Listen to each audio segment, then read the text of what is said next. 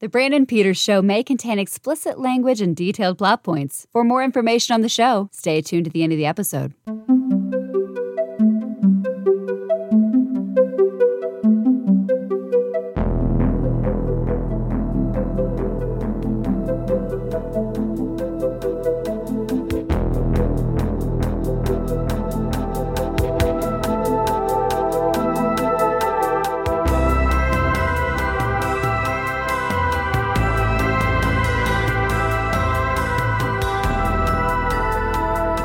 And now, here's Brandon. Welcome back to a special edition of the Brandon Peters Show. I'll call it a 4K BLUsday since I haven't had one of those, and it's very relevant here with my guest returning to the show from Reverend Entertainment. It is the one and only Justin Beahm. Thank you for having me back on. No problem. Thanks for coming back on.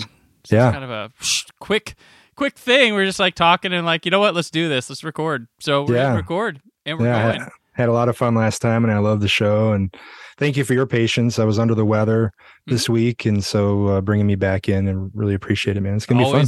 I will always wait. for other people, I move on. Justin Beahm gets the wait. So you go. There you go. So welcome back. You're, of course, always busy here with the Blu-rays, the 4Ks, pioneering, breaking through, getting some of the pieces to make the most definitive editions of Blu-rays wherever you can and will. And recently, we're getting that with Child's Play 1, 2, and 3 from you. So we'll start there. These are coming out Tuesday, the 16th of August, which might be the day you're listening to this. It might be after. It might be before. I don't know. It could be 2 years from now you popped on this podcast and you're like, talking about that. But these are coming from Scream Factory, the horror branch of Shout Factory. Did you get the call for these? Were you helping to usher these in? Yeah, they gave me the call on it. I was in a meeting and they said they wanted me to do all three at once, which is pretty cool because a lot of times if it's a series, it's kind of broken up among producers because of the volume of the content. Mm-hmm. But luckily with these, I was able to include relevant people to, with all of them. It's like Don Mancini, for example, one interview and they covered all three. But it was really exciting for me. I've been a huge fan since I was a kid. I still have the videotape that we recorded off of, like a friend of mine recorded for me, WGN or something, of Child's Play that we used to watch. It's that and it's I'm Gonna Get You Sucker. It's those two movies on one tape. And my brother and I just wore it out as kids. And certainly probably the only two kids quoting I'm Gonna Get You Sucker at my school. But both had a tremendous impact on me. And so to work on these was really exciting. And right now there's this whole Chucky thing with the success of the series. Mm-hmm. It's a great moment for this universe. And to put my toe in that water a little bit was a great honor. Where are you at with the Child's Play series as a whole? Like where, is it one of your faves? Just one you kind of, have you been there since the beginning? Is it taken longer to appreciate? Where do you fall with Child's Play? That's a great question. I know the first three films very well. And I even have the novelization from the second one that used to sit in the drawer in the downstairs bathroom at my parents' house. Okay. All the time as I was a kid, there were two books, like this bathroom is never used. But there were two drawers in there. One of them, you open it up and it had a Batman Which Way book, which is like a choose your own adventure thing. But it was called Which Way, I think, and Batman swinging on the cover. And then the other one was the Child's Play 2 novelization. And I don't at all remember how I came into possession of that. Mm-hmm. There was a paperback exchange shop in downtown Marion, Iowa, where I grew up that I used to buy just about anything from. I just go in on sale days and load up and whatever. So anyway, and then I mentioned my brother and I knowing the first film especially super well. And I don't know how many times we'd be like, ugly doll, fuck you. We knew all the lines. Yes. And then the second one was a real exciting thing. The third one, I want to say I may have even seen in theaters. I think I might have seen the third one in theaters. You were one of the 5 people. Okay. Yeah. Apparently, yeah. Maybe I can't remember. Maybe that was on a revival screening. I know I saw it in a theater at some point, but anyway, I could be conflating memories. Funny post note to that, the Child's Play 2 novelization. Mm-hmm. When I did my live show last summer 2021 at PopCon, my cohort and the MC of the show, Jessica, she went and got prizes, random weird prizes she went to a couple thrift stores. Mm-hmm. And one of the prizes she handed out was the novelization of Child's Play 2. Whoa. And my eyes went like, and she's like, yeah, here you go. I'm like, do you know how much money you just gave to that person? She's like, what do you mean? I'm like, there's a whole underground world of horror novelization collecting. Oh, yeah. And she's like, what do you mean? I go, that's probably worth like $60 to $80. She's like, shut up. So I went on eBay. Is it worth that much? Wow. Yeah. Jeez. Anyways, continue. Well, my friend Jim Coons, he's doing he's been working for years on a documentary all about the world of novelizations. Okay. And if you look it up, I'll find it. But I can't remember the name of it, but it's almost finished. I think it's been in post for a little while. Okay. But he if you walk into his studio, he has this incredible like 5-shelf wall that's nothing but novelizations. And if it's out there, he's bought it. If he can't find it, he's looking for it. It has to be the most thorough collection anywhere. Some of them are just like pricey as hell. Yeah. I looked in them, I'm like, that's neat. And then I saw I was like, yeah, I'm not going to get into that collecting. It'd be cool, but I think most of it's because they're back in the day, you couldn't update the writer. You had to give them like a script and it went off that. And then so there's deleted scenes, alternate lines, all sorts of stuff and that's why I think the novelty, because not a lot of these movies, DVDs and stuff can find the deleted material or have, have it available. Or got editions. So I think that's sort of the appeal from people to actually read them. Yeah. I was just having this discussion with someone else the other day, and so I had some of these at hand that I have a few. I have Halloween. Okay. Halloween 2, 3. 4. Okay. And then I have the Halloween young adult books. I have the first one of that, and I have the 2 of the Friday the 13th ones. No, I don't have any of those. I do have Friday 3. Okay. I have the Fog, and then this is why it came up as Funhouse, because I was talking to someone about the Funhouse Blu-ray that we just did. Did you do a twofer with Craig Reardon for Child's Play and then for that, or did you get back with him for Funhouse? I got back with him. Okay. Yeah. Because I saw that. I was like, oh, wait, he's on the Funhouse one too, because I think I was reviewing him at the time the details came out for that, and I was like, oh, I wonder if he doubled up this interview here. No, not on that one. No. Okay. But back to the Child's Play thing, on Alex, I did 1 and 2 in the same session, of course. Mm-hmm. And on Dawn, and then David Kirshner, I did 1, 2, and 3. Don and David were all 3 at the same time in one session, but they were in the middle of shooting the series at the time when we did it. Oh, okay. So, I'm glad that the whole COVID thing is changing. Mm-hmm. And I hope it continues to progress as it has. But that really caused a lot of speed bumps for us as we were trying to create these features and trying to do interviews at a time when, especially in LA, you just straight couldn't. No one, it wasn't even just about people, oh, I'm a little uncomfortable doing this in person. It was like, in a lot of cases, they just couldn't. Yeah. So this is the last vestige of a remote interview, like, as a result of the production schedule on Chucky, Don and Alex had to be remote interviews.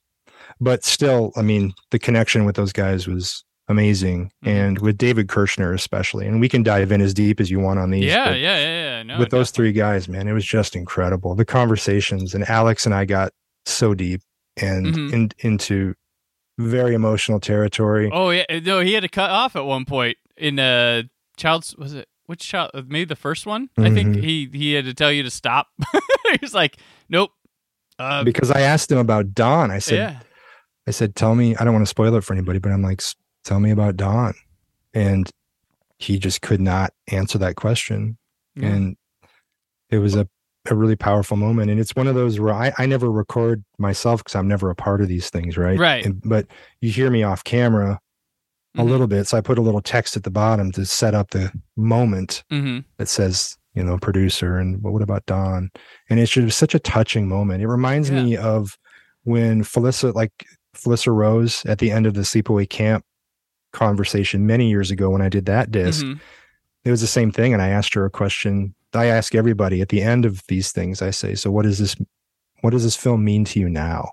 Yeah. And she went into this explanation, like it gave me my family, it gave me everything, it gave me my life. And then she starts to tear up, and then she looks at me and kind of like nods and cut, it was awesome. Just amazing. I love when it gets that real. Right. No. And you tend to bring that out of people too, that I notice that a lot of people don't. Like, I've always commented that I can tell when Justin has interviewed John Carpenter as opposed to other people with things that come out, but you tend to get I think people, they find a nice like trust in you and stuff, and you give it back to them. It's not like you just are buying it out of them, but you form a nice bond with your subjects, if you want to call them subjects. But I think I see a lot more comfort and personality coming out of them rather than just like, oh, let's sit and do an interview. Like, they seem comfortable and they let just whatever fly a lot of times too.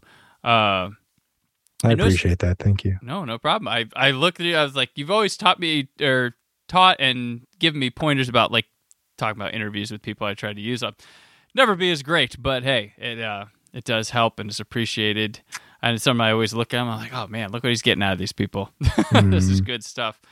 In your sets, I have a question, because the first Child's Play on your added material, which I think is great, because they put out a Boffo regular standard Blu-ray one like 6 years ago. I was like, didn't they just put a Child's Play a couple years ago? I was like, no, it was 6 years ago. Yeah. Well, it's like, 5 years plus a pandemic, and then 2 years. So it feels, but do you pick the order in which they're going to show those, or to list them, or does Screen Factory do that? A good question. No, I never have.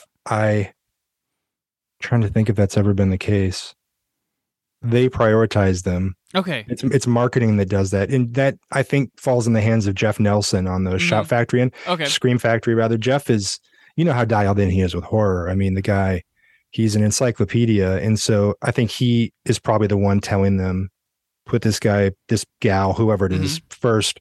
And some of the things and I'm always cool with that. I know I've had some pretty obtuse features on some of these things, and I understand when they get bumped to the bottom of the list. Like on Killer Party that came out, I was so excited about White Sister, the band. Do you know the movie Killer Party? I do. Did we discuss this already? No. I haven't got the Blu-ray of Killer Party yet. I have the old Warner Archive DVD of them, but man. I need to get the Blu-ray. They didn't send me that one for review, but you do need to pick. It's so great. I mean, the movie is so fun anyway, and that's one. I know we're talking Child's Play right now, but that's one where I swore all my life, I'm like, if I ever, because I've been toting the VHS around forever, and then I got the archive DVD of it, and I always said, if I ever get to work on this release, I'm gonna celebrate White Sister. So if you remember Killer Party, it starts off with a girl at a drive-in, and she is all of a sudden in an empty concession stand after she walks from her car from her boyfriend, and then a straight up music video breaks out. Yeah. And so it's a music video, and then it's zombies, and it's cars burning. It's insane. Yeah. And it's a full length music video at the beginning of this movie, at the very beginning. And then they fake you out.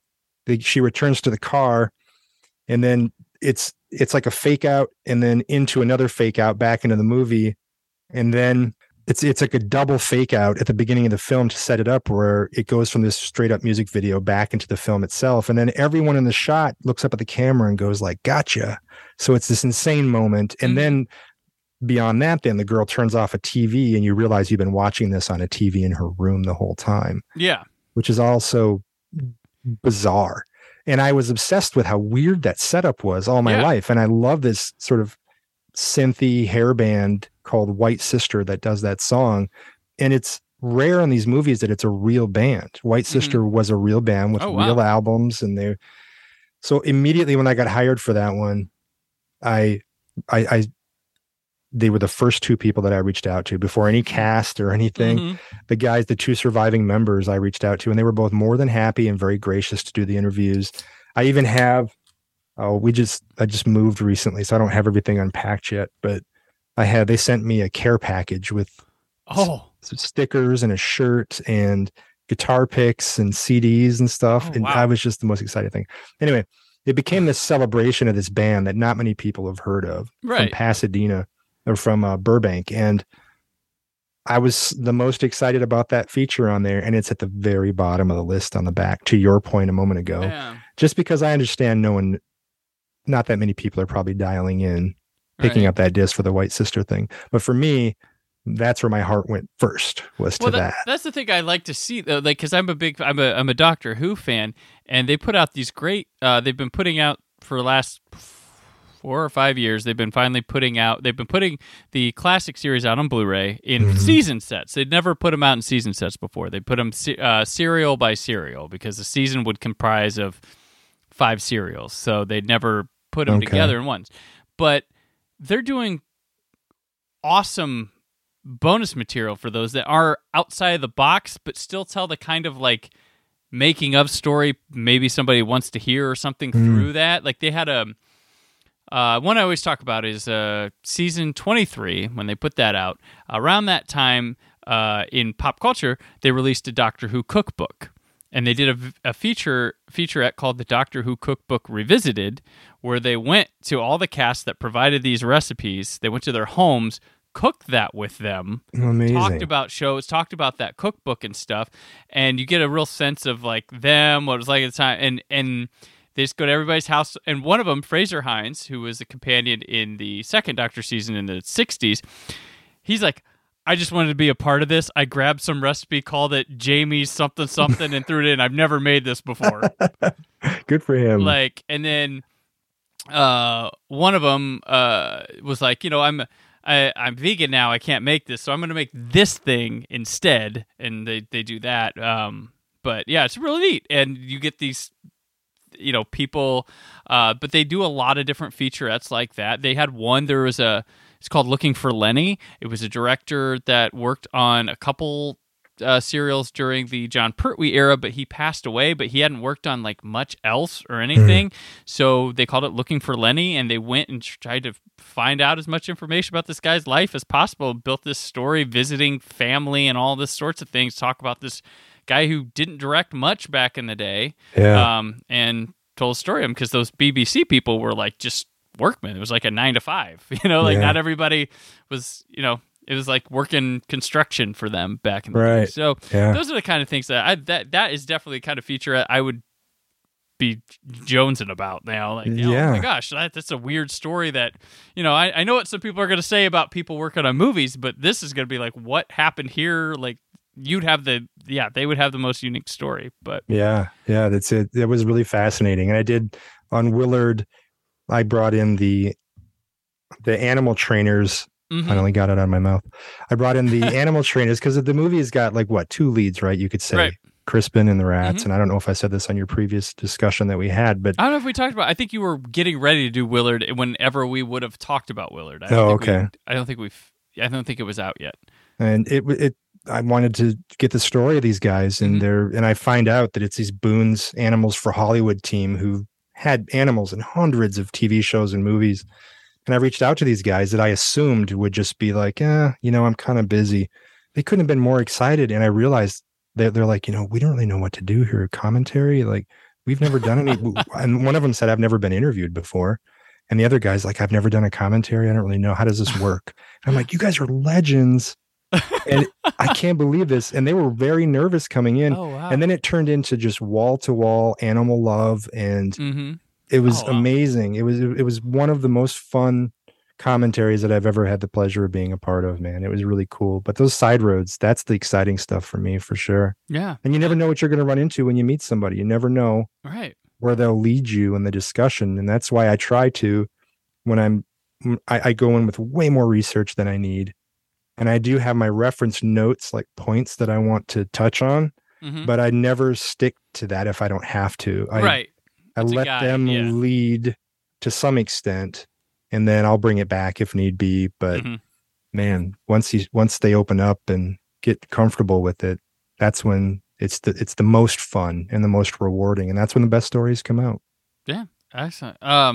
It's the reason I talked about the order in the first place, because there's in the first Child's Play disc, there's a narrative crafted, interestingly, about Tom Holland working with him on the first one, because it kind of weaves in and out of he might have been a bit much in the anger department to I never heard that, sweetest man I know.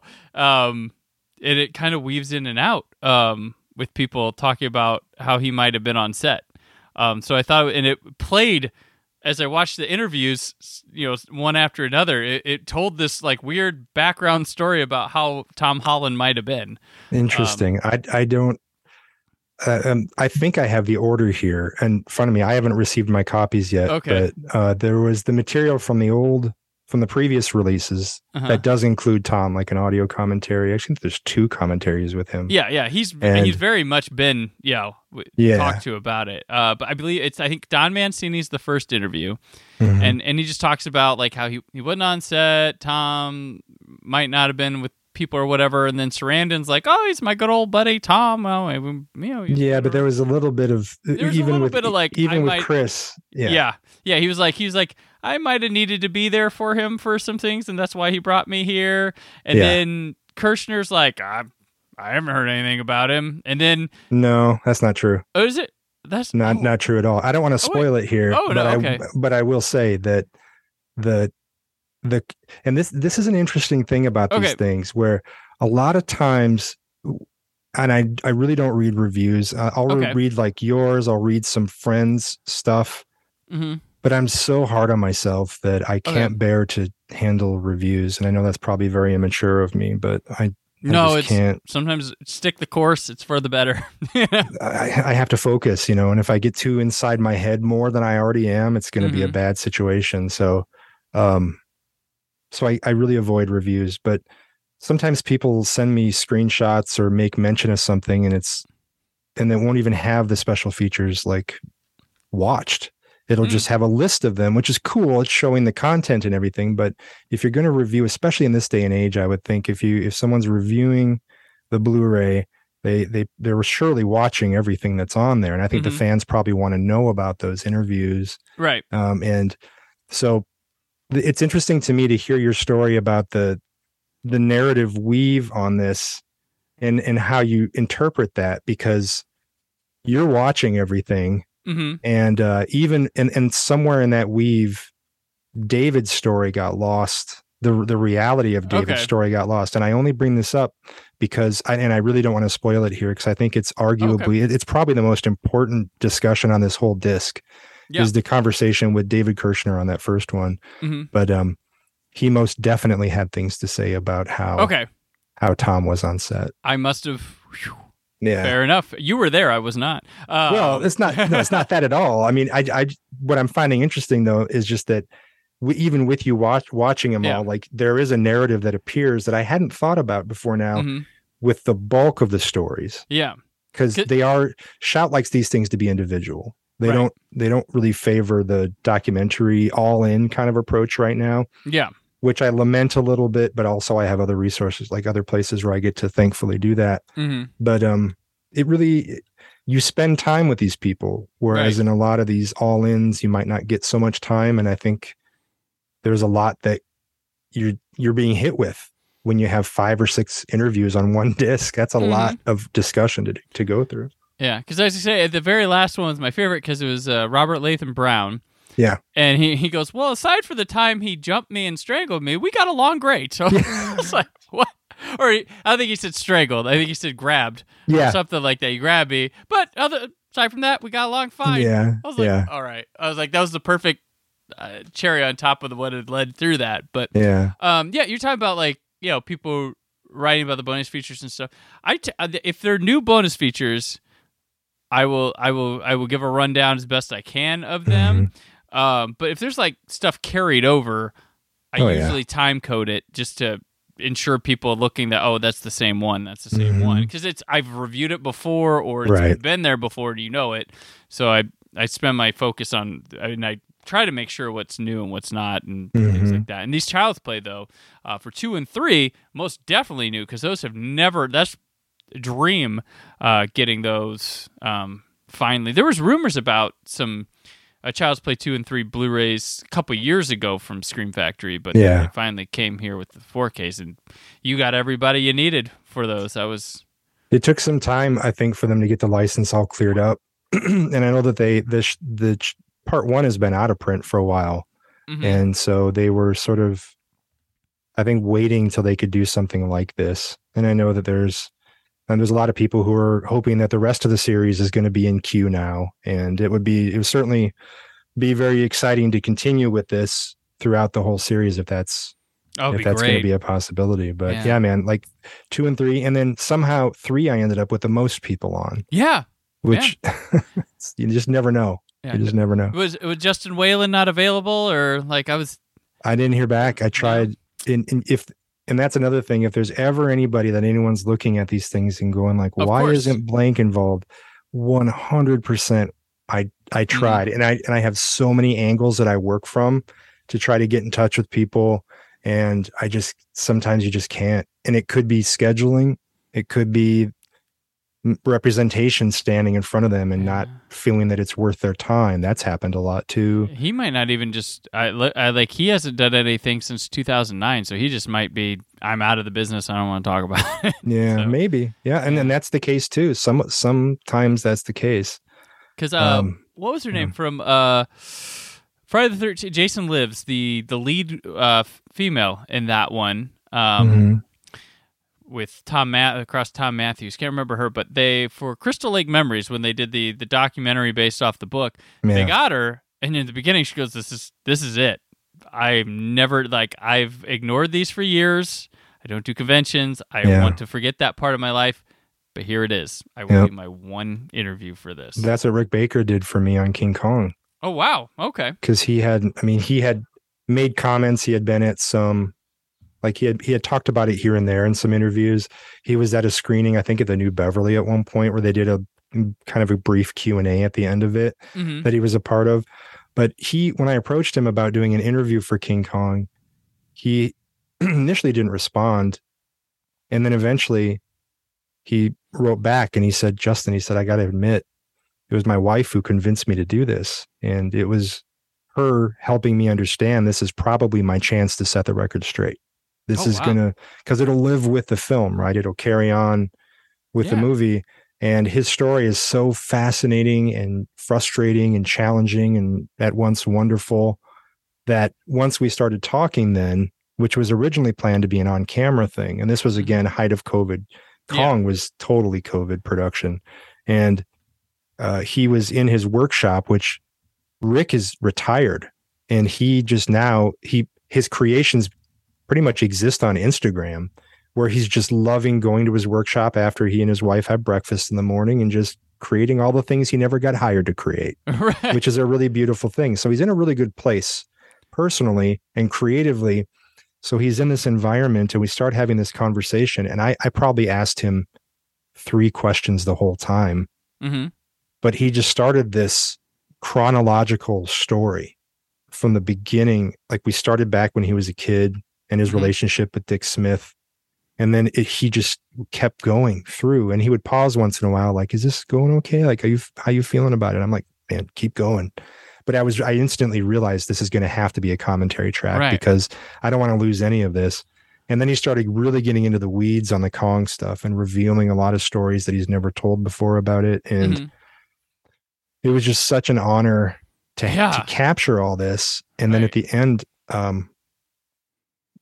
when we were talking about how the structure was going to go on it, I reassured him, this is a rare time. Usually you don't have the people listen to it or watch it because too many cooks in the kitchen can really cause a lot of problems. And also we're usually on a pretty short schedule on these things. So there's not that gracious time window that some bigger projects would have.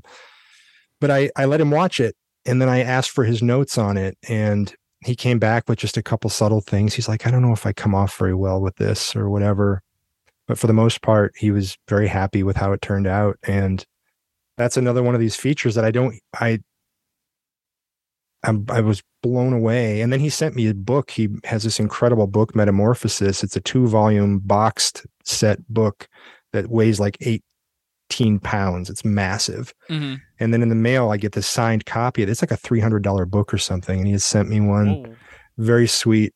And, but I haven't heard a lot of folks diving in on that, but I encourage, especially anyone who's into makeup, anyone who's in the history of makeup, and not just a Kong fan, but I really encourage anyone who's even remotely interested in that whole world of special effects makeup and the career of Rick Baker. I don't think there's anything else like that commentary track out there. And that's all him just sort of hitting play on his heart and just opening the floodgates, and me just being lucky enough to be on the other end recording it, man. It was amazing. Yeah, that was a great release. Awesome. I actually found more respect for that movie with that release, and I really liked that extended television cut that was on there. I think I liked that better than the theatrical cut, to be honest. I had no idea they were going to put that on there, and then when I saw the features, I'm like, wait, what? That's so cool. That's a great release. I really like that one a lot. Moving. So I know you. I'm just gonna see what I can get. I know you're not gonna be able to say much at this time, but this upcoming Halloween set, you're involved with Resurrection, right? And not the other two. Not the other two. Not the other two. Are you able to share any idea of what direction you want to go with it, or anything like that? Well, it's all done. Oh, it's all done. Okay. Yeah. But not announced. I don't think your details are announced. The features are not announced yet. No. And there are people who are involved as to the releases being from different producers. There are there are people who are directly associated with at least one of those films that are now in the world of doing documentary and things. And so they made all the sense in the world to be the ones behind the special features on one of them. On the other, I'm not really sure who ended up tackling it or how much they're doing for it. But Resurrection was an interesting thing because it's a movie that a lot of fans struggle with in terms of the franchise. And it's one that it's similar to Child's Play 3, I'd say, in that people have a notion about it. Maybe when you revisit it, it might be better than what you remembered it being. But I also know that there are some people that I've encountered over time who it's their favorite movie in the franchise, because everyone steps into the stream at some point, right? And so I've met people who are just super fans of that.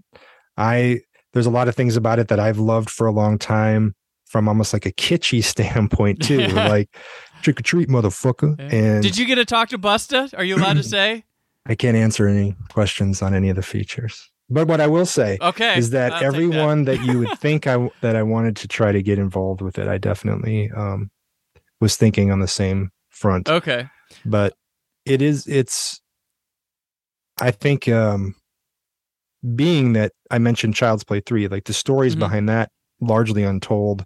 The stories behind Resurrection, largely untold as well. Yeah. And they achieved some special stuff with that movie. That film was shot basically entirely on a soundstage. Yeah. Yeah. And there's some amazing production design in that film, and some real daring swings for some things. And what I will say is that we were talking about these kind of side road features that might not be the most obvious things.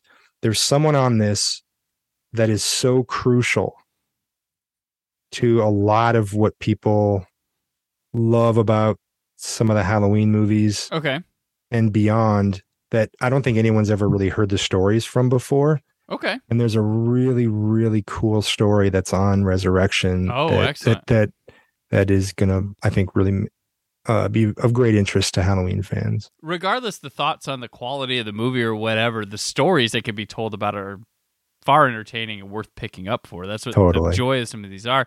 I have a question regarding Resurrection that sounds like it'd probably be not in the cards to do, but when that movie came out, Rick Rosenthal, he mentioned that a cut of the film he wanted to do for like a DVD release, told purely through the head cams in that movie, with the potential to be able to hit the angle button and switch characters. Is that even remotely possible in this day and age to get on a release, and that anyone would want to put that time and effort into a resurrection release? Well, there's multi-pronged pitchfork on this one, and to answer that. One, yes, they did consider that for the film. Okay. They that was discussed, and several of the people in the interviews mentioned that. Mm-hmm. So it is talked about what was considered, how it was approached, and then what the evaluation was of the practicality of that. The story behind the stories behind these head cams and everything it's pretty interesting too, because it was a very complicated shoot for the people involved due to the fact that you had all these live cameras that they're switching. Like, you're going to be live for this next shot that we're doing here. You're completely live the whole time. Then you're live. Then I need both of you looking at each other. I mean, Rick was having to see from a kind of 360, very immersive director perspective in a way that is very unusual because of all that technology.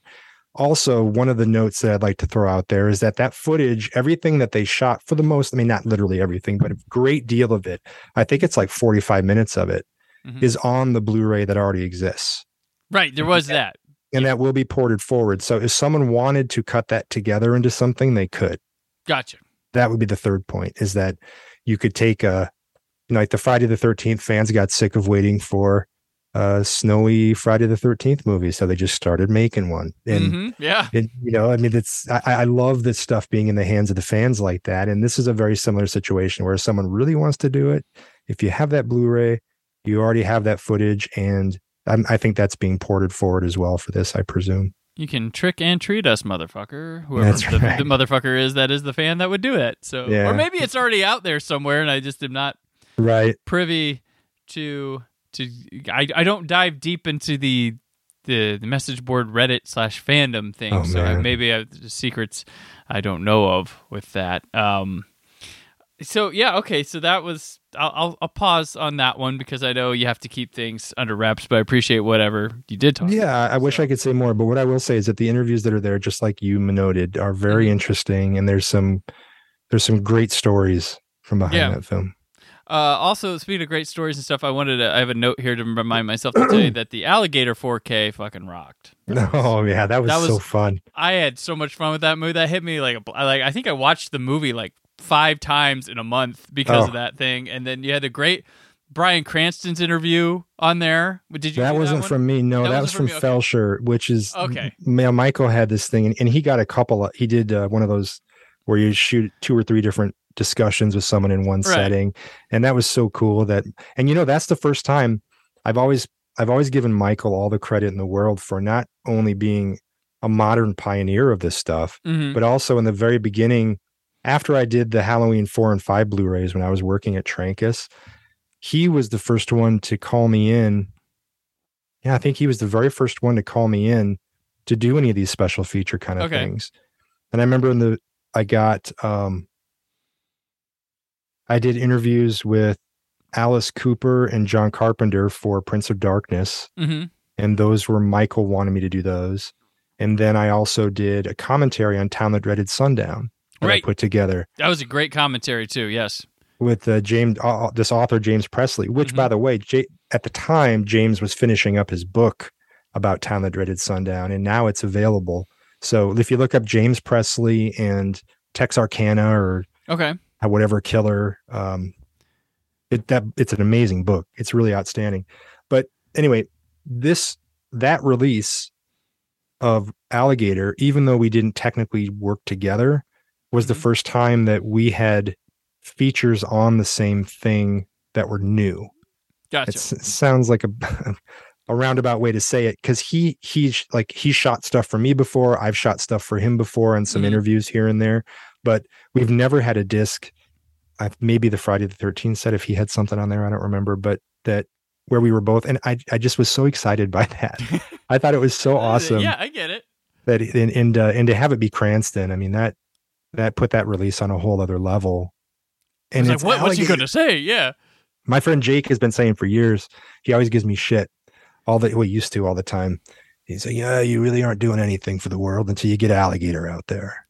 And then finally, and Shout Factory brought Alligator up forever before it came out. I mean, I think it was probably 2 years prior to that. That was on the get list. happening. Like I think all the little license the sub licensors wanted it, and it was. Yeah. And then they got it, and they were like, "Nope, straight to 4K. It was Not messing around."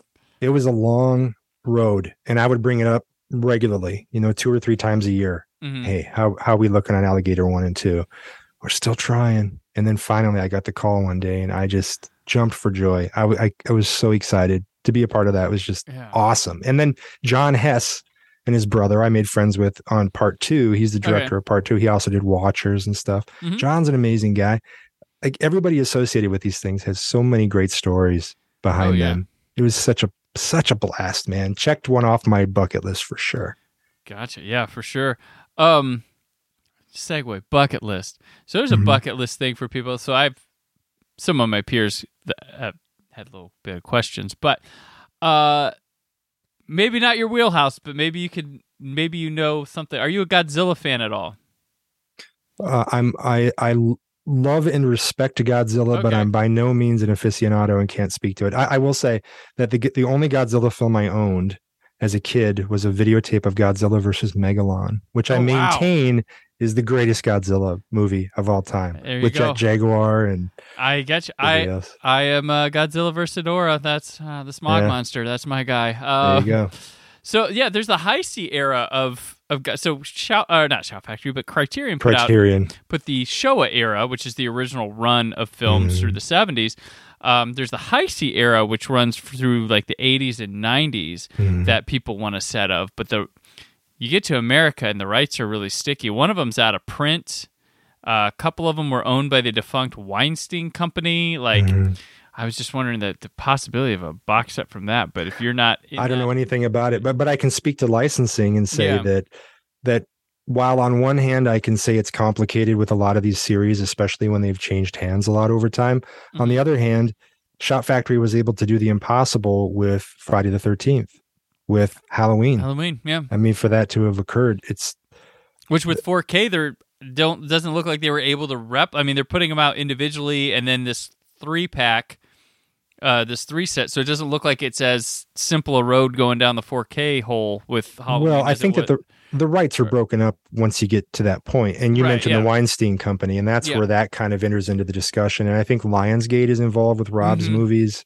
Yep. And so it's always such a sticky thing. But I'll tell you that those guys, Cliff and Jeff, speaking to Shout Factory's end of things, man, they are working so hard to make everything that we all want to have happen.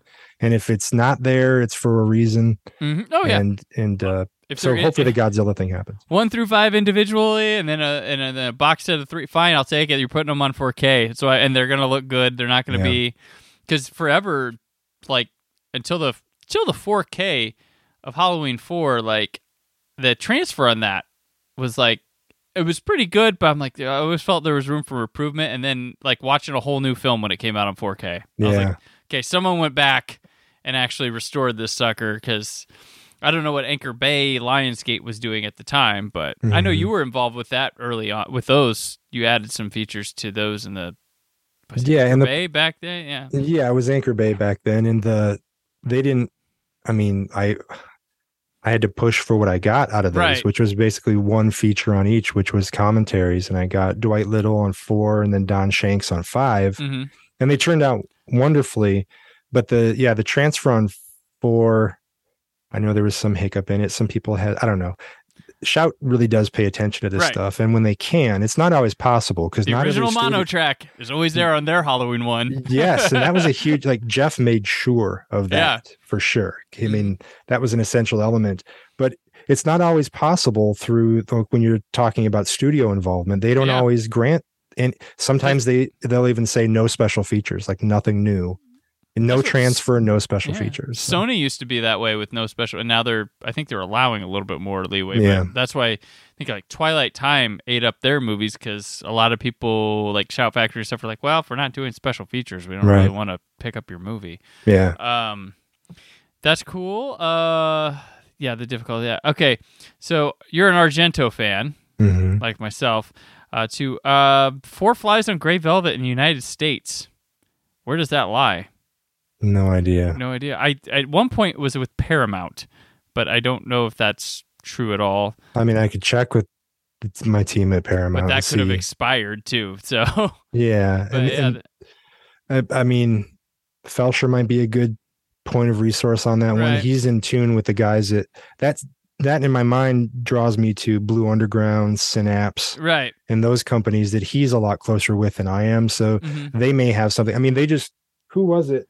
I just got this Tenebrae box. Earle and Synapse did that too.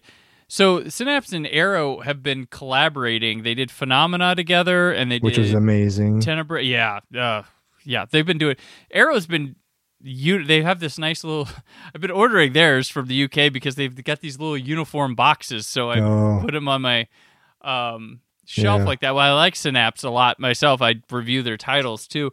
But they've been collaborating a bunch for them. So that's Synapse Suspiria that came out a couple years ago. It was worth the 10-year wait. It was. Oh my gosh. One of the most outstanding home video releases ever. Ever. Amazing. I pop that in all the time. Yeah. I love the color. It's like, so much color. It's gorgeous. I'd love somebody to do Inferno on 4K. I'm sure it's going to happen. I'm sure it's patience. It's Argento. I mean, people don't let his stuff sit. So, well, there's Do You Like Hitchcock hasn't gotten a Blu-ray release. I know it's a TV movie. But I did read that apparently there's 5 titles that have been restored recently to 4K that haven't been out on 4K yet. So, and it's rumored that Mother of Tears is one of them. Yeah. And that would be Dimension, right? That had that. I think, Dimension had that, but that'd be, I think Lionsgate would run that now too. Yeah. But yeah, it's just, I want it all.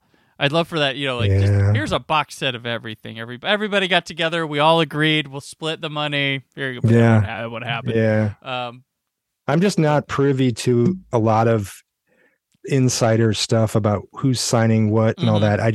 Because I frankly don't have time to keep up with a lot of the news online is really where a lot of that stuff shuffles around and not working directly with some of those companies that would do something like the Godzilla, or the Argento stuff. I mean, that really seems like more in the wheelhouse of a Blue Underground or Synapse. And I haven't had the fortune to work with them yet. I have seen Kino Lorber. They've been snatching up a lot of big stuff you think Criterion's be putting out. They've been taking it up. They don't do a lot of whole new bonus features on their stuff, but they're landed some big titles that I'm just like, oh, okay. Sure. I don't know how they do what they do. I don't know where their budget comes from because the list of titles that they're releasing every month, I just look and shake my head. It's how does one company release this volume of stuff? It's insane. And they've snagged a lot of early Kubrick stuff. And I'm like, Criterion, did you let that go? Or did they outbid somebody making one big go at it? They got into 4K before a lot of companies did too, so that probably helped.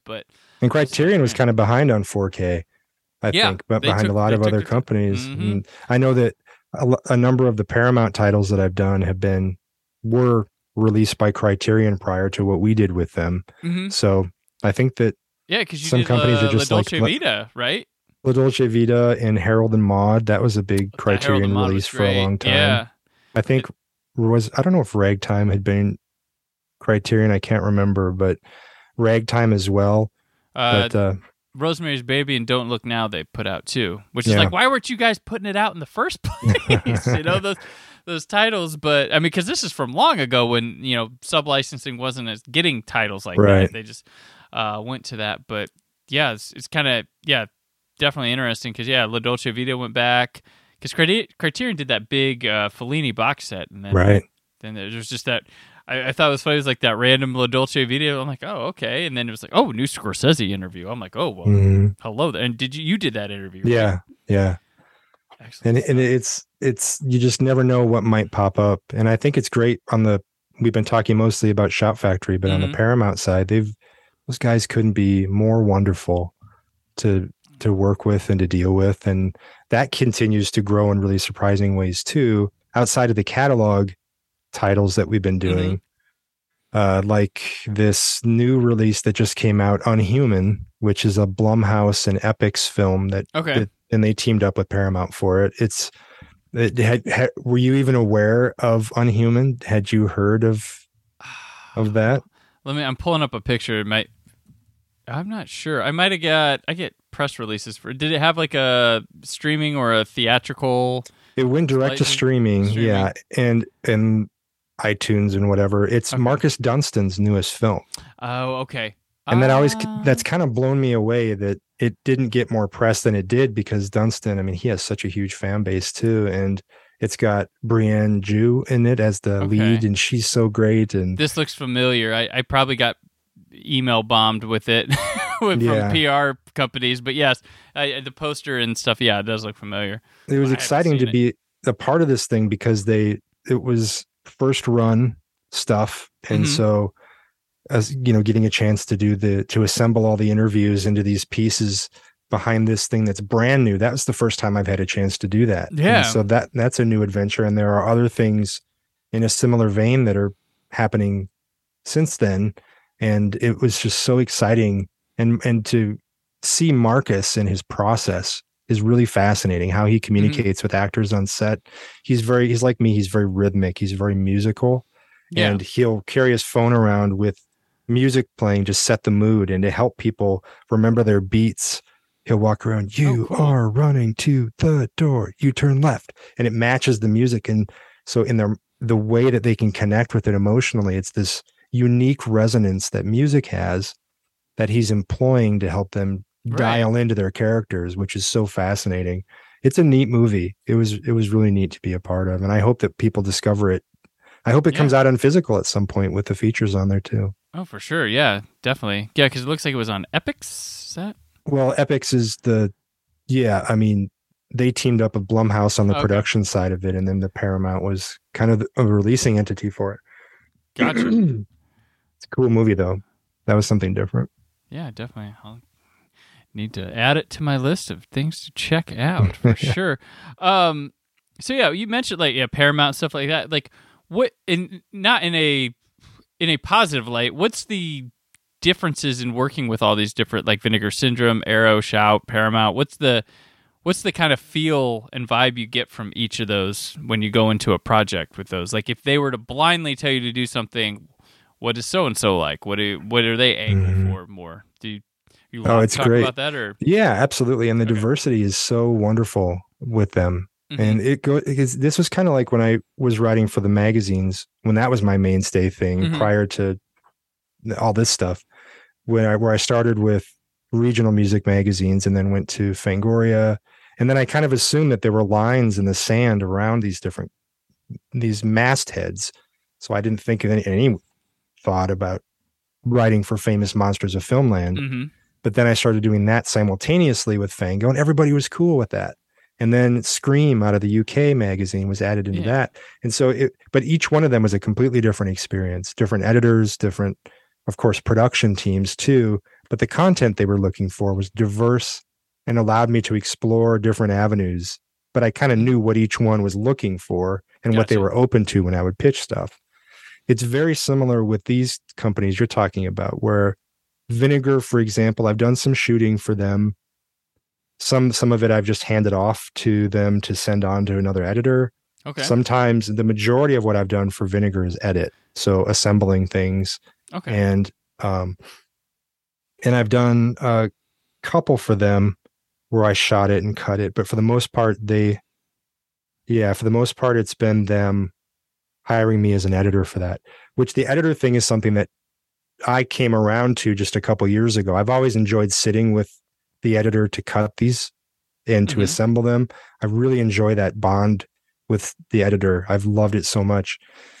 And I've been lucky enough that the people I've worked with have been very open to showing me their tricks and their sleight of hand. So I was learning as I was going on and getting a little braver with starting to assemble stuff. And then I decided a couple years ago to start tackling this on my own. And it's just been so rewarding. And maybe it's the musician in me that likes to find the heart of a story and a song and see it through to the end. And then know at the end of that process, like, man, I feel every ounce of this. I feel every step in the process. So the Vinegar thing is primarily an editing gig. and theirs are always something wild. I'm editing like TC 2000, which is a Billy Blanks movie. Right. Yeah. And then I'm doing Video Violence 1 and 2.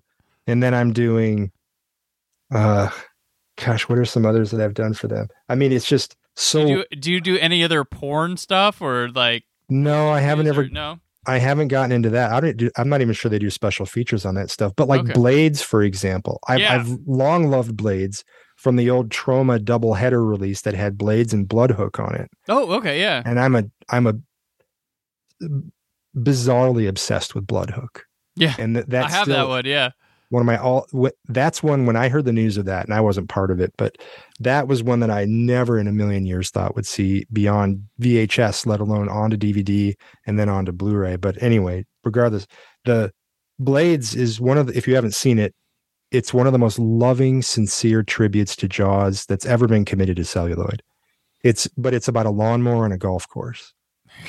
That's the shark. That's it. And there's so many direct nods and references that are so cute and funny throughout the thing. And I love the golf course setting. There's one point where they're trying to figure out, has it this machine been killing people? They cut the bag open, just like the stomach of the shark, and all these things fall out, like the Playboy magazine and the whatever. It's so fun. But that's a movie that I rediscovered through the process of Vinegar handing it to me. And Video Violence is another one. That was a cornerstone for me. I was introduced to the direct-to-video world through the first Video Violence many years ago. And I have a thing for movies set in video stores and around them. And that's one I've always loved. But it had kind of fallen off my radar because it sort of existed back in the backwaters of my youth. And then I got hired for it, and I just fell in love with it all over again. This weirdo little bizarro movie. So they're kind of like the punk rock part of my catalog. Like ragged, crazy movies, always fun, very light to me because I'm cutting it. I'm not there from the very beginning with the stress of the interview prep for most of it and all that. And it's always going to be something eclectic. And I just love Vinegar. I'm such a fan of theirs. And then Shout is Shout has, like I mentioned earlier, they like the individual interviews. So where Vinegar, I can cut things together and make one doc. Shout wants the individuals, which allows me to get further in depth with the people. And of course, those I'm researching, I'm bringing the people in, I'm writing the questions, I'm conducting the interviews most of the time in person, sometimes remote, sometimes, but I'm there from A to Z on those. And and those, they allow me, Shout gives me complete free reign to do whatever I want on the titles. I say that having not turned anything in that I think is too controversial. So maybe if I wanted to do something that they might not like, they probably say no. But I've been very fortunate where I come up with like the White Sister thing. That's not necessarily obvious. And they were totally cool with including that on there. And so they're great because I've known them the longest. I'm very close to Jeff and to Cliff. And Cliff has been, more than anyone in this business, he has been such a guiding light for me. And not just a point of professional assistance with growth and things like that, but he's so dialed in and responsive to things. And we work very well together on stuff. And I'm very grateful for that relationship. It's really special. And then Paramount, well, and Shout, there are restrictions because we don't have the archives. We don't have archive stuff. So I have to find the elements that I want to bring into it. So in addition to the research I'm doing for interviews, I'm also going and hunting around online for promotional images that we can use, trying to get personal photos or video from the people that are associated with the title. It's a lot more of hunting and gathering with Shout releases than anything else. The Chucky stuff had deleted scenes, but they were from television version, but they were from the Sci-Fi Channel too. So they were, and it was SYFY. So it was rather, recent. That's been that spelled that way for 15 years now. But I thought that was interesting. I'm like, got them. They're still airing them like that. Awesome. Yeah, you just never know what. And they will bring things in like that TV version of King Kong. I had no idea that was going to be on there. That's so exciting. But the shout thing is as all encompassing as can be. Yeah. Paramount, they don't. There isn't the drive to fill things with as much content on those. So it'll be fewer interviews, or maybe depending on what we're doing. If it's part of the Paramount Presents line, then they're a little more excited about, well, if I throw like Breakdown, for example, I went completely nuts on Breakdown. That's like that might be their best one. Oh. Yeah, that one's very, very good. And the Liberty Valance, that was a very, very that one, those are two of them that have a lot more than normal. Breakdown was one of those, it's like Big Trouble, where I didn't want breaks on that. I didn't, not only did I not apply the brakes, I didn't even want breaks. Yeah. Because I was so excited to do it. And with Paramount, my executives that I work with internally are all wonderful. And even through the changes that have happened with the company, and luckily my team has remained intact inside there. And man, I honestly expected to go into this working for them and be kind of a number. Because you think studio, like Shout, you think is like this, and then Paramount is Paramount. And I really fully anticipated feeling kind of out of my own in an island. It couldn't be farther from the truth. I mean, my team there, the team that I work with, is so incredible, and we're in direct contact with each other all the time. Even when I'm not working with one of the executives on something, we're getting together when I'm in town, right? And we're texting each other about the kids or whatever. And their archive team has been one of the most unexpected and wonderful aspects of working with them. And this applies to Breakdown. It applies to The Last Castle. It applies to a bunch of different things, or a bunch of different titles, where there are some things that might not be on the sheet, on the page in terms of their inventory, but I'll go to them and ask the archive team, like, is there any chance that we have this alternate opening for Breakdown?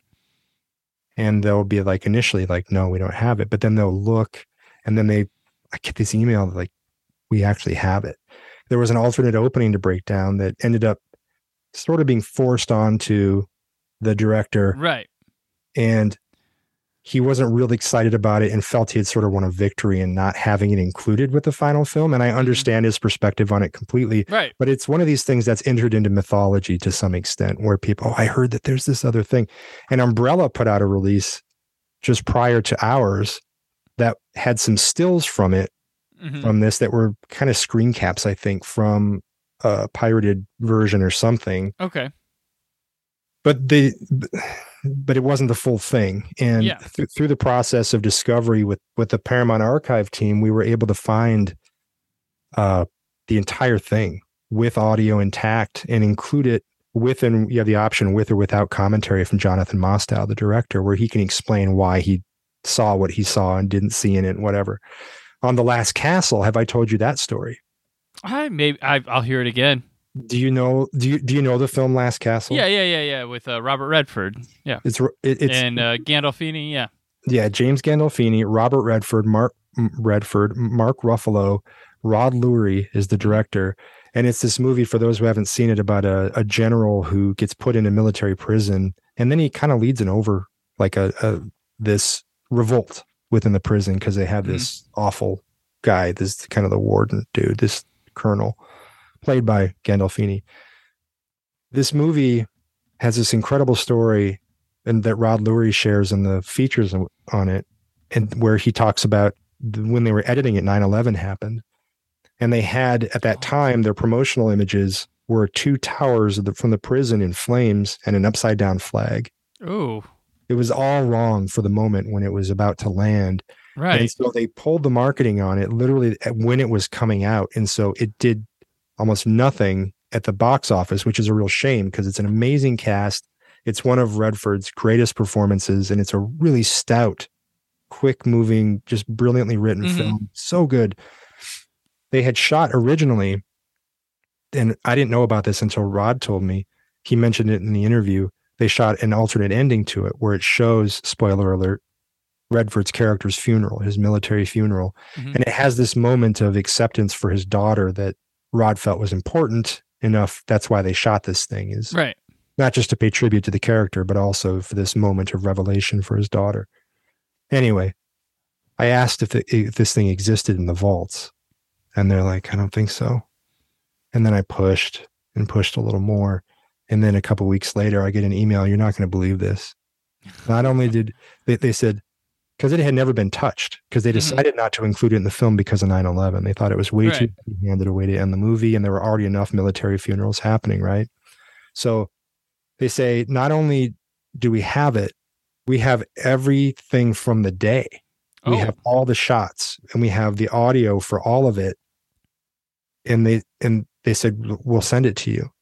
And what I was originally going to be doing with it was cutting some little bits and pieces from it into the interview with Rod, where he's talking about this ending that he shot, maybe just a couple little quick clips. But I was there one day working on this thing, and I thought, what the hell? I was waiting for, I don't know, some file thing to encode or something, and I had some time.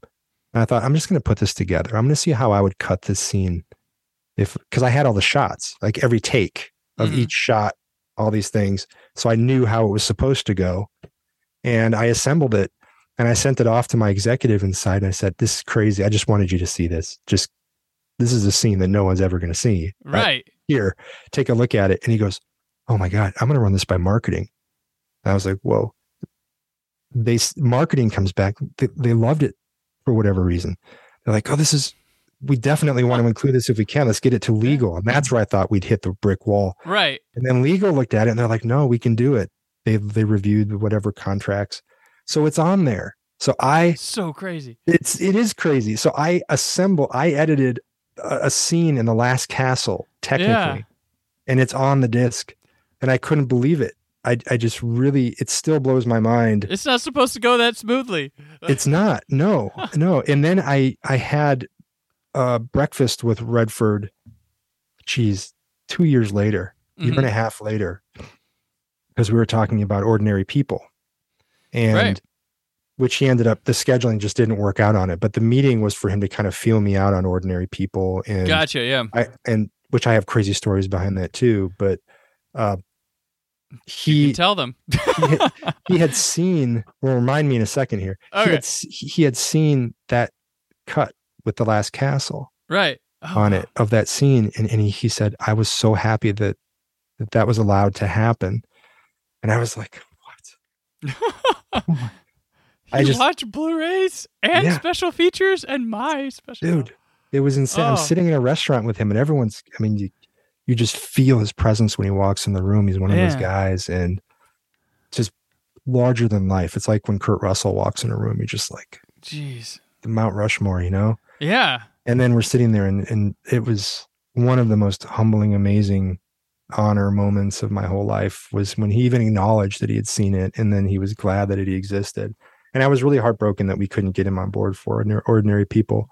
But the other thing with Paramount, to your question about the differences too, is their openness to things that I was able to bring in. Like when I interviewed Kelly Leak for Bad News Bears, Jackie Earle Haley. So on Bad News Bears, I was interviewing Jackie Earle Haley, who played Kelly Leak, probably the most iconic character in that whole film, short of Walter Matthau as Buttermaker. And he being Jackie, mentioned, he's like, yeah, and then it was just in passing. He's like, and then there was a day my dad was on set messing around with his Super 8 camera we had just bought, and it made him put it away. So things were really secretive back then. And I think that my question to him was, did you have any photos from behind the scenes or something? And anyway, we get to talking after the interview.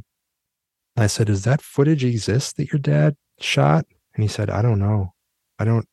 Maybe in my parents' attic or something. Lo and behold, like a day later, he texts me and he's like, we found it and my wife is going to transfer it. I'm like, what? Wow. I'm like, and it is the only behind the scenes footage that exists in the world on Bad News Bears. That's insane. And it's behind the scenes. It's only like 2 minutes long. Right. But it's the scene at the beginning where Buttermaker is sitting in his car and he's kind of drinking, and he's looking out at that field like, what the fuck? What am I gonna do here? I don't know what to do with these kids. And then a hand reaches in with a lighter, and it's Kelly Leaks. It's Jackie's character, and he lights his Buttermaker's cigar, and Buttermaker kind of looks up at him, and then Jackie takes off in his motorcycle. Well, this footage that his dad had shot shows everybody. You're seeing Walter Matthau. You're seeing the car that he's sitting in. You see Jackie on the motorcycle, kind of like getting used to riding the motorcycle and stuff. Literally would never have seen the light of day had he and I not had that discussion. And that's one thing when I took it to Paramount, I'm thinking there's like 100 people in this footage. There's no way this is going to get cleared. Yeah. Because how many, I'm thinking releases and who knows what else. Lo and behold, everything was clear and it's on the disc. So yeah, I did interview Kevin Smith for that, which was pretty exciting. But the more exciting thing is that there's this footage of Kelly Lee. You know, like that's behind the scenes thing that so exciting. Who knows what would have happened to that? Like it ends up in some, just thrown out, auctioned off, and if someone doesn't know what it is on, it was in film, his mom and dad's attic is where it was, and that's the second time that's happened. That also happened back on Silent Night, Deadly Night Part 2. The director of that, we were talking about when he was a kid. He used to make movies when he was little, and with his brother and his neighborhood friends. And after we were done with the interview, I brought it up, same as this. Yeah. And I said, does this thing exist? He goes, I don't think so. Same thing happened where he went, found it in an attic in a box. I found a box. I found a reel. This is the footage. And everything that he had told me the stories about, he sent me these clips of, so we were able to use it. That's great. In the piece. I remember those. Yeah. Okay. Yeah. That was super exciting. Exciting. That's like when I loved it when M. Night Shyamalan, when Sixth Sense came out and Unbreakable, he had bonus features on there that were like his movies he made as a kid with, camcorders and stuff like that. And I always thought that, I was like, that's great. Cause I did that on Haunt too, with my friends who made, the movie Haunt. And we did yeah. It was a great box set for Ronin. And my friend Scott and Brian directed that film and wrote it. And they opened up the possibility of including some of their early movies from when they were kids on that too. So if you pick up that disc, and I think it made it to both versions of it, it's not just on the box set, I think, but some of their early movies are on there, which are really cool to see because they're very grounded guys who are real into supporting people as they're finding their way creatively, especially in the film world. Okay. And for them to be so open and like, we want to show you the warts and all, like we want you to see and maybe you can see what we were trying to do with this, but most importantly, just know that we tried back at that time. Yeah. And I think that's an important element to their story.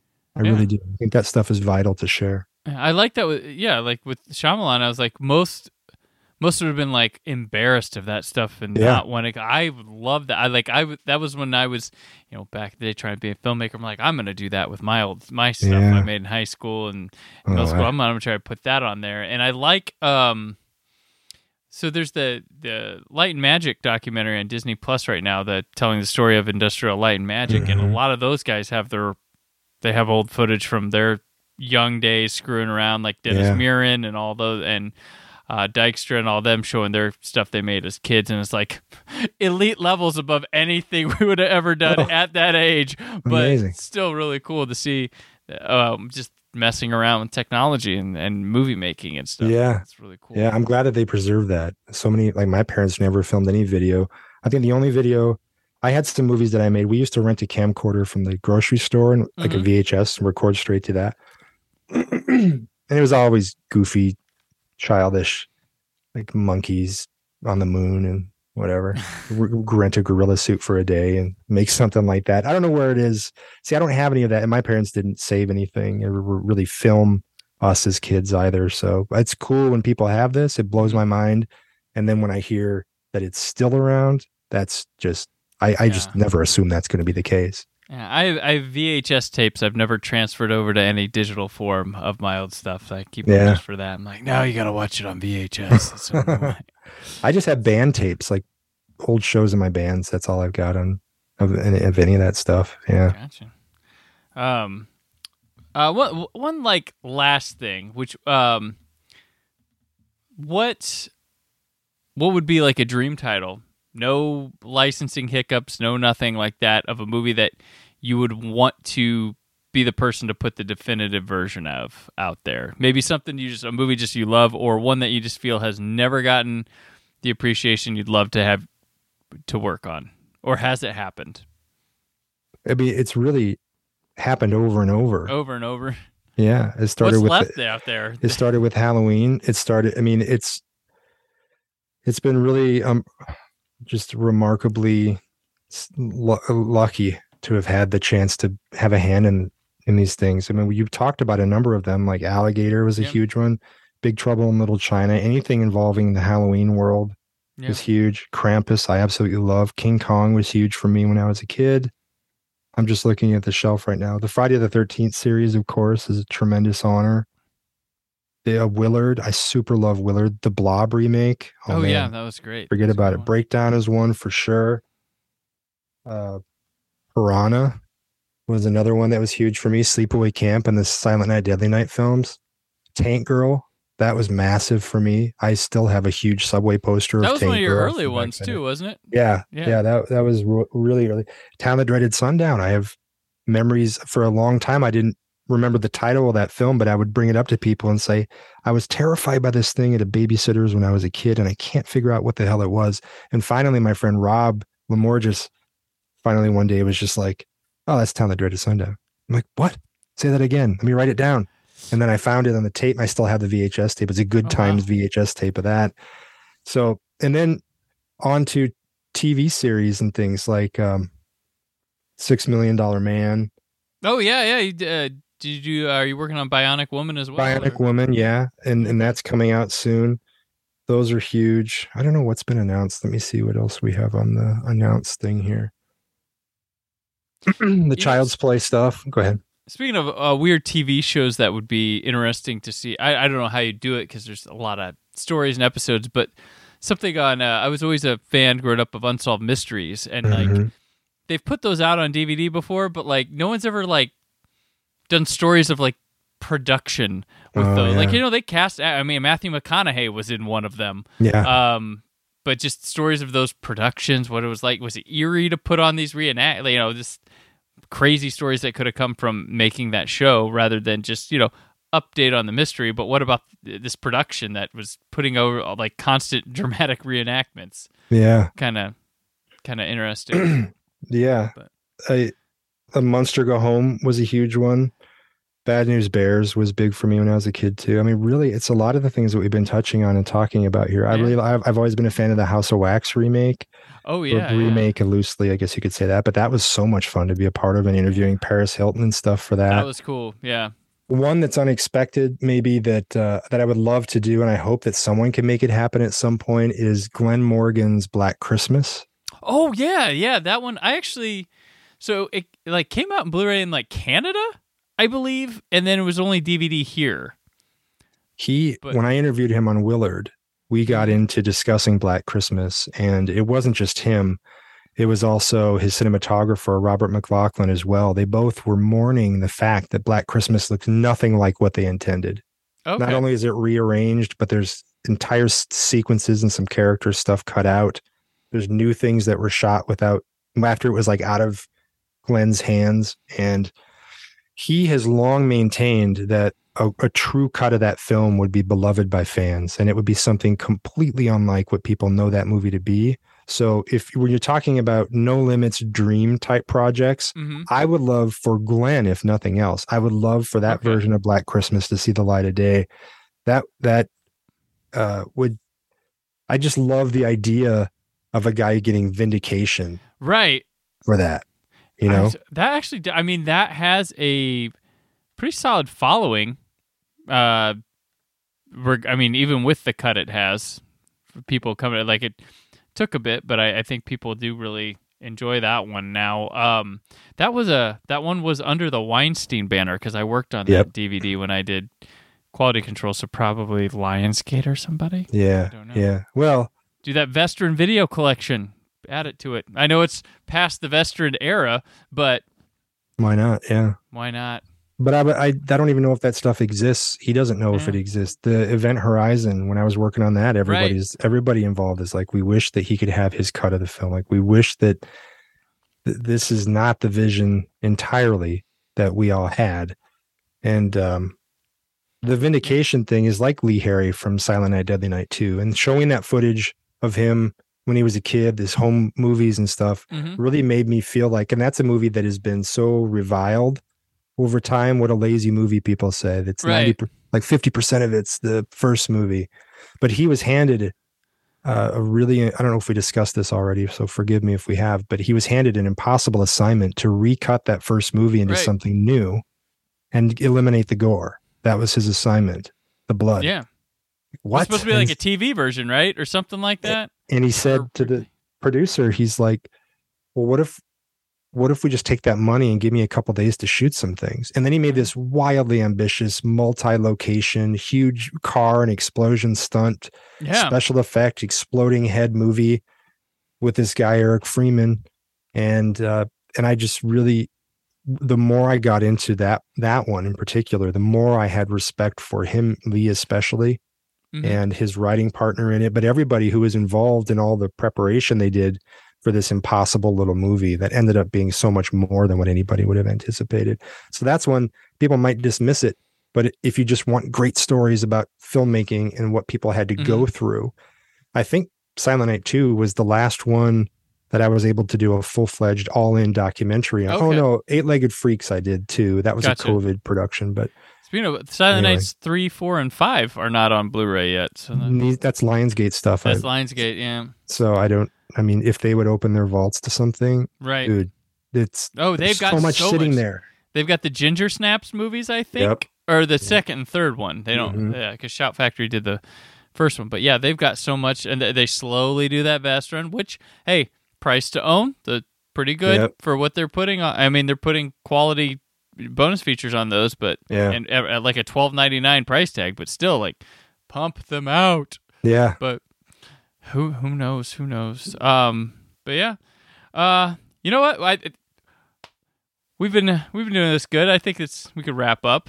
Sure. I think we've been going pretty good here. But Justin, thank you so much for just talking shop here. It's always fun. I love doing it. I probably could go for another few hours, but I appreciate it, man. It's always fun, and I'm by myself doing this stuff so much that it's kind of nice to dive in on these discussions when we have a chance. I really appreciate it, man. Let it all out. Like, okay, this is what I've been through. But let people know where they can keep up with your stuff from your end of things, rather than just the normal Shout Factory methods and things like that. Thank you. If you go to justinbeahm.com, it's Beahm is the spelling of the last name. You can, I think, I do have, you can sign up on there to get an email whenever I put a new post up. And when I post on there, it's all news. So it's not a bunch of superfluous stuff. It's when special features or a new title's been announced. When there's a special deal on something, I'll put it on there through whatever distributor. Anyway, that's a very long-winded way to say justinbeahm.com, and then just my name on social media, and I post about all that stuff there too. And otherwise, if you go to Shout Factory and Vinegar Syndrome, Paramount, you can keep up on the Paramount Presents series on Amazon is the best place to keep tabs on that outside of the normal other social media channels. And this October, I'm brought in for TV Guide's Remind magazine again. Last year, I made it all about Halloween and the world of Michael Myers and Haddonfield and whatnot. This year, I got them to do all Munsters. And so we have a Munsters issue coming out this year. We'll be unveiling the cover on that very soon. So Remind, REMIND magazine, if you keep tabs on that, that's coming up. And then I started doing stuff for Studio Canal and a couple others as well. Oh, wow. Okay. That's in Arrow and some other companies. So there's a bunch of announcements coming up. And right now, if you're looking at special edition stuff, as we're recording here, I don't know when this is going to land, but I think Shout may still have a few copies of the JFK documentary left, JFK Revisited, that I did with Oliver Stone's JFK Revisited that we just put out. And I did the commentary on that with Oliver and his historian partner on the documentary, which is incredibly fascinating. So JFK Revisited just came out from Shout. Anyway, bringing this up just to say, Oliver Stone's autograph really doesn't exist in the market. He doesn't do appearances. He never do an autograph show or anything. Somehow Shout convinced him to sign some posters. Okay. So if you order this from the Shout website, you can have an option to get it with a signed poster from Oliver. If you're an Oliver Stone fan, I mean, it's like rarest of the rare, which is hard to say these days for a lot of things, but it's a cool thing you might want to try to pick up if you go to shoutfactory.com and look up JFK Revisited. Awesome. I don't know, just a few things off the top of my head. There you go. And sometimes he breathes. It's okay. Sometimes. All right. When I'm not sick. Yeah. There you go. All right. Well, I'm, of course, on Twitter and Instagram at Brand4KUHD. Written work at whysoblu.com. There's, of course, more from the Brandon Peters Show this week, like always. But until then, stay film positive. Thank you for listening. The Brandon Peters Show is a Creative Zombie Studios production. Produced by Brad Shoemaker and Brandon Peters. Written and edited by Brandon Peters. Announcer vocals by Jessica Alsman. Theme song by Metavari. Web design and show art by Brad Shoemaker with Brandon Peters. All music and clips featured in the episode are property of their respective studios, and no infringement is intended. Additional information on this and other episodes at BrandonPetersShow.com. For any inquiries, press opportunities, or sponsorship, contact mail at BrandonPetersShow.com. The show is available on Apple Music, Spotify, or anywhere podcasts are found.